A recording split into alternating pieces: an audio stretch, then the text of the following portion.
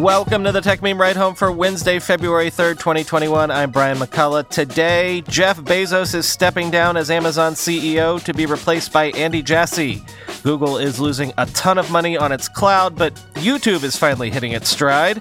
Apple might formally do an Apple Car-related tie-up with Kia in a matter of weeks, and why I finally got off the fence and decided to investigate the AR/VR space. Here's what you missed today in the world of tech. You've probably heard by now that Jeff Bezos is stepping down from his role as CEO of Amazon, will be transitioning to the role of executive chairman. This will happen in Q3 of this year, at which point AWS CEO Andy Jassy will become the new CEO of Amazon. Bezos wants everyone to know this is not a retirement. In a letter to employees, Bezos wrote, quote, "As much as I still tap dance into the office, I'm excited about this transition. Millions of customers depend on us for our services, and more than 1 million employees depend on us for their livelihoods. Being the CEO of Amazon is a deep responsibility, and it's consuming. When you have a responsibility like that, it's hard to put attention on anything else. As exec chair, I will stay engaged in important Amazon initiatives, but also have the time and energy I need to focus on the Day One Fund, the Bezos Earth Fund, Blue Origin, the Washington Post, and my other passions. I've never had more energy, and this isn't about retiring. I'm super passionate about the impact I think these organizations can have." Amazon couldn't be better positioned for the future. We are firing on all cylinders, just as the world needs us to. We have things in the pipeline that will continue to astonish. We serve individuals and enterprises, and we've pioneered 2 complete industries and a whole new class of devices. We are leaders in areas as varied as machine learning and logistics, and if an Amazonian's idea requires yet another new institutional skill, we're flexible enough and patient enough to learn it, end quote. Quoting CNBC, Amazon's chief financial officer Brian Olsavsky said on a media call that the executive change was decided in consultation with Amazon's board of directors. He said Bezos will remain very involved and have his fingerprints on lots of different parts of the company. Olsavsky said Jassy is a visionary leader who will bring his own skill set, but that Amazon expects a lot of continuity with the transition, end quote. Yes, the PR message from across the board is that Bezos is still going to be involved with cool things at Amazon, things like new projects, new products, strategic initiatives. That's very common for founders of these big companies, say 20 years into them. Eventually, you only want to do the fun stuff, not the dirty stuff of running a huge operation day to day. Same thing happened to Larry and Sergey at Google. They transitioned to their moonshots and other bets before drifting out the door entirely. I'll point out that Bill Gates stepped down as CEO of Microsoft 33 years after the founding of that company. Amazon is only 26 years old by comparison, and yet Gates was only 53 when he retired. Bezos is 57. I'm not saying 57 is old by any means, but I didn't know that was his age. All I'm saying is, if you're the richest man on earth, depending on the day, this sort of thing makes sense around this stage of life, right? I also think it's worth pointing out, as several people have been pointing out, and as you'll hear again in a second, that if we define the tech oligarchs as Apple, Google, Amazon, Microsoft, and Facebook, Facebook is the only one of the big 5 to still be run by its founder. The rest are either in their second regime or even a generation or 2 beyond that. Companies can change in small ways and large when there's generational turnover, though I would point out that there is basically no tech company that is more infused with the culture inspired by its founder than Amazon is. All those always day one aphorisms are not just all over the walls of Amazon's campus. Amazonians will spout them to you like the sayings of Chairman Mao. But at the same time, I've been saying for a while now that Amazon has seemingly gotten a complete culture makeover recently, gotten meaner lately, or at least a lot more aggressive. Will that sort of thing accelerate? Has that been happening because Bezos has been slowly transitioning out and there's been a power vacuum filled by a new generation? Or has that been a change in Bezos himself that we might see reversed under Jassy? I reached out to our friend Alex Kantrowitz to share some thoughts about this whole thing because Alex literally wrote a book titled Always Day One about the culture inside of Amazon. Here's what he had to say. Hello, Brian and Tech Meme Ride Home listeners. A few thoughts about Jeff Bezos stepping down as CEO of Amazon. Now, some people will see this as the end of Amazon. I see it as anything but. Bezos was unlike Steve Jobs as a leader. Jobs told everybody what to do and they went out and executed. Bezos was a master facilitator. His whole thing was building a culture that would empower employees to bring ideas to management and then bring those ideas to life. That won't change under new CEO Andy Jassy. Amazon will remain inventive and in day one, as Bezos likes to say it. Number two, what does Bezos do next? I think he's going to space. In talks, if you've watched Jeff Bezos, he said Blue Origin, his spaceflight company, is the most important thing he's working on. It's kind of weird. Like, what happened to Amazon? Well, now we know he's leaving Amazon so he can have a chance to go do this. So it's going to be Bezos versus Elon Musk in the space race. May the most bold tech founder win. And then finally, out of all the big tech companies, Amazon, Apple, Facebook, Google, and Microsoft, there's only one that has its founder at the helm, and that's Facebook and Mark Zuckerberg. Fun story. Mark Zuckerberg, when he was just starting out, tried to shadow Jeff Bezos as he was learning how to become a CEO. And he asked through Don Graham, who was the owner of the Washington Post and member of Facebook's board. Bezos told Graham, other than being shadowed around by Angelina Jolie, I don't think anything would bring my life to a complete standstill more than having Mark walk around with me. And he said, no. I think Mark is still sensitive about that. At least he seemed so when I brought it up to him. But now he is the last one in the ring. And that is all I have. Thanks, everybody. As always, check out Alex's newsletter called Big Technology for more on this and a bunch of other stuff. He's covering it every day. Speaking of Andy Jassy, it was an open secret that Jassy would be Bezos' successor for a while now. He's seemingly been groomed for the role for a long time. He was Bezos' first ever technical advisor, shadowing Bezos for a full year to basically learn how to run a business the Jeff Bezos way from the man himself. And the importance of Jassy to Amazon overall is obvious in the most recent Amazon earnings report from just yesterday. AWS reported 28% revenue growth. AWS alone is responsible for about 52% of Amazon's operating income. Amazon is a cloud computing juggernaut that just so happens to also deliver laundry detergent to your door every day. Here's a brief dossier on Jassy from CNBC. Quote, Jassy graduated from Harvard University in 1990 and from Harvard Business School in 1997. He then went straight to Amazon and never left. In an interview last fall, he said that his wife and he agreed that they'd move to the West Coast to be closer to her family for a few years and then move back to New York. That was 23 years ago, of course, and the statute of limitations has probably expired, he quipped. Critical to Jassy's success has been his ability to attract all types of businesses and organizations to AWS products, offering services for the smallest of startups and the world's largest enterprises like Apple. Along the way, he's won business from the Central Intelligence Agency and Democratic National Committee. In recent years, more AWS contracts have come public as companies like Pinterest, Slack, Lyft, and Snowflake held their IPOs and had to disclose their heavy cloud spending. As of mid-2020, Amazon controlled 33% of the global cloud infrastructure services market, followed by Microsoft at 18% and Google at 9%, according to Synergy Research, end quote.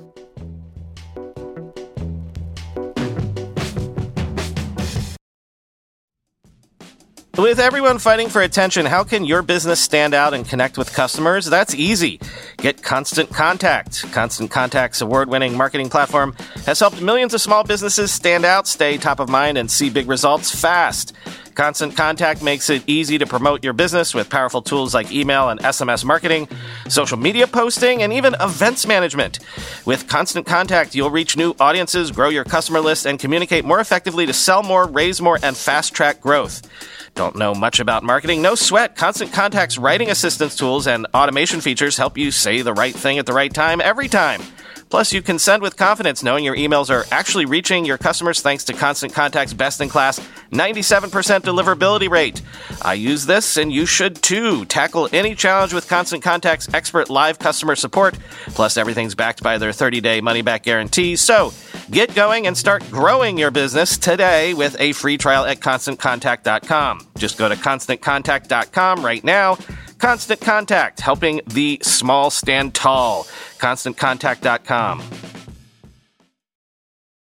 As I just mentioned, Amazon had an earnings report yesterday, and the Killing It theme is continuing. Amazon reported its first ever quarter of $100 billion in sales, up 44% year over year, with net income more than doubling to $7.2 billion, up from $3.3 billion a year earlier. Also worth noting this, Amazon ended 2020 with 1.3 million employees, an increase of 500,000 employees from 2019. Employee numbers overall were up 63%. But Alphabet also reported earnings yesterday, and I have to give you a mea culpa. I had been having a funny feeling that Alphabet would report a bit of softness, and I couldn't have been more wrong about that. Alphabet's revenue was up 23% year over year. Google Cloud revenue was up to $3.83 billion from $2.6 billion a year earlier. But remember, as comparison, to see how far ahead AWS truly is, AWS revenue came in at $12.7 billion for the quarter.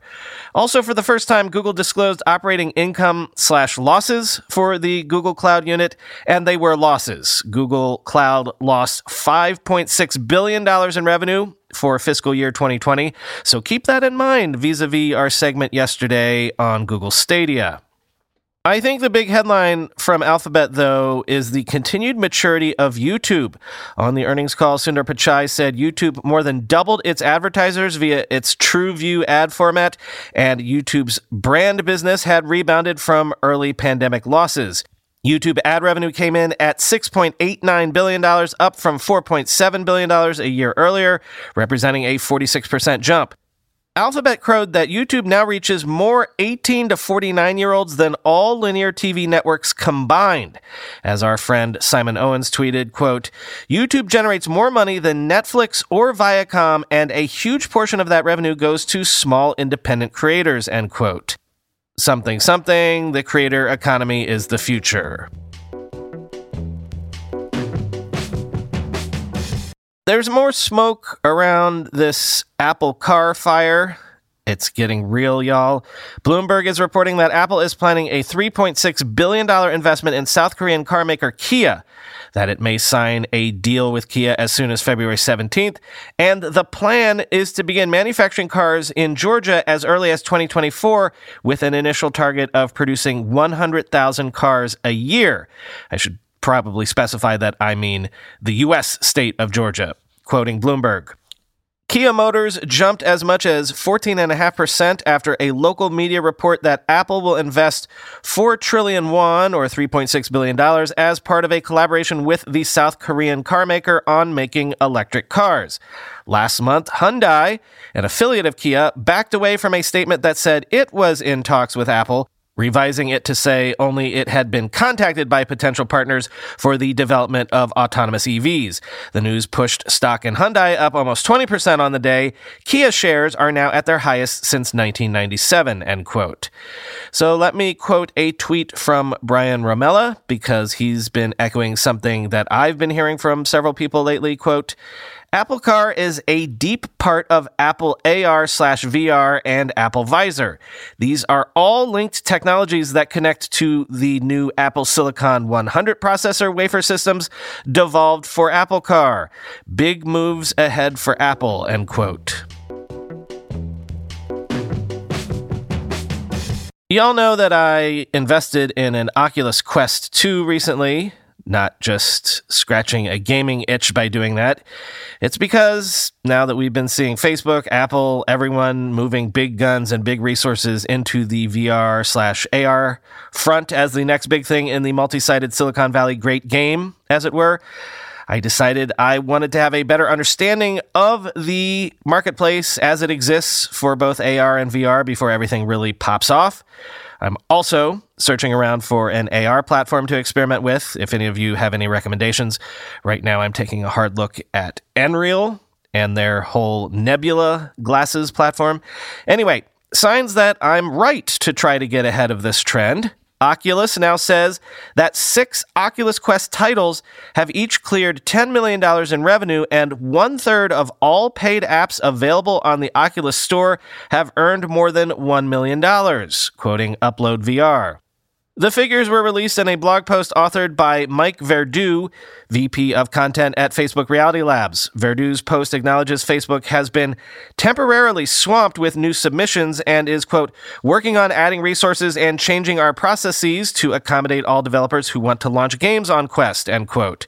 We heard from developers looking to release a new app on Oculus Quest that they've been told by Facebook that the release schedule is already filled into 2022. We asked Facebook whether they are hiring additional developer relations personnel and whether more capacity is being opened up in the release schedule, but a representative declined to provide more detail beyond the statement made by Verdu. Facebook employs a strict console-like content curation policy for the Quest store, but the company does allow sideloading content and announced in mid-2020 that it would add a non-store distribution method in 2021. The statistics announced today by Facebook show some developers able to navigate Facebook's approval process for store release are finding increasingly significant revenue, end quote. I've also been hearing that more than 1 million units of the Quest 2 have now been shipped, and that's not even 6 months old, so, drop in the bucket, I suppose, compared to other platforms, but significant numbers nonetheless. If VR really is going to take off, it probably needs to have a second trick pony beyond gaming, though, right? And of course, Facebook probably bought Oculus in the first place because it figures that VR is the next step in social. So, speaking of sideloading, note this. Facebook has rolled out Messenger for the Oculus Quest, as well as something called App Lab, which will let developers distribute apps outside the Oculus Store without the need for sideloading. Quoting Engadget. People who have logged into a Quest or Quest 2 using their Facebook account will be able to chat with their Facebook friends while wearing their headset. You can type out a message in virtual reality, send pre-written phrases, or use the voice-to-text feature to chat with your buds. There's also the option to start an Oculus party from Messenger, so you and your friends can hop into the same game. And, for instance, face off in Beat Saber. Software Update version 25, which is rolling out gradually, also introduces a feature called App Lab. This will give developers a means to distribute their apps and games outside of the Oculus Store without users having to sideload them. Facebook suggests this will allow it to maintain a high level of quality within the store while giving developers a safe, secure way to share creations that might be more unrefined or experimental. Although these apps may not be in the Oculus Store, you can still search for them if you know the exact name, and they'll pop up in the App Lab section of the results. Developers can also share their apps with a URL. Any App Lab games or apps you buy will be added to your Quest library, and they'll receive automatic updates, end quote. I'm actually in the midst of trying to put together a bonus episode about my experiences with the Oculus thus far and delving into the state of VR gaming specifically in the near future. From the News You Can Use department, if you spend your days on Google Meet as much as, or maybe more than you do on Zoom, then you're going to want to know about the new Green Room feature of Google Meet, because it will let you, get ready for your close-up, Ms. Desmond, quoting The Verge. Google has now made it easier to check your appearance and your tech before a Meet conference with its new Green Room feature. When you start or prepare to join a meeting, in the usual Ready to Join window that first appears, you will now also see a small button below your video that says, Check your audio and video. Just click on that button and a pop-up window will not only show your video image, but allow you to see and change which microphone, speaker, and camera is currently live. A next button on that pop-up window then lets you record a short 6-second video sample, allowing you to see how you will look and sound to the others in your meeting. According to Google, the clip is private to you and will not be saved. Your mic, speaker, camera, and connection are also checked by the system and get green check marks if they seem to be working, end quote. This feature is apparently available right now. And since we did that, let's end on this. Zoom has a new feature that is positioning it for a world where people might actually be able to go back to the office. Quoting CNBC, Zoom on Tuesday said it has come up with a way to let people visiting offices check in with a receptionist without physical contact. It involves starting a Zoom call, naturally. The new feature, Kiosk Mode, is part of Zoom Rooms, one of the company's enterprise offerings. Unlike the standard Zoom video calling service, which lets people use their own PCs and mobile devices, Zoom Rooms is meant for meeting places such as conference rooms, and it starts at $499 per year per room. Here's how the system works. Once an office visitor enters a lobby, she goes to the touchscreen monitor with a camera and speaker and taps a button to start a call with a receptionist. The visitor talks with the receptionist over Zoom, and the receptionist can enable the visitor to enter the office space, such as by remotely unlocking a door. Quote, "The receptionist doesn't need to be in the office," Harry Mosley, Zoom's chief information officer, told CNBC in an interview on Monday. "They can be at their own home. They can be anywhere. They can actually be in a different country, and they can support multiple buildings," end quote. Kiosk mode can also help companies reduce the number of receptionists they have on each floor of their buildings, Mosley said, end quote.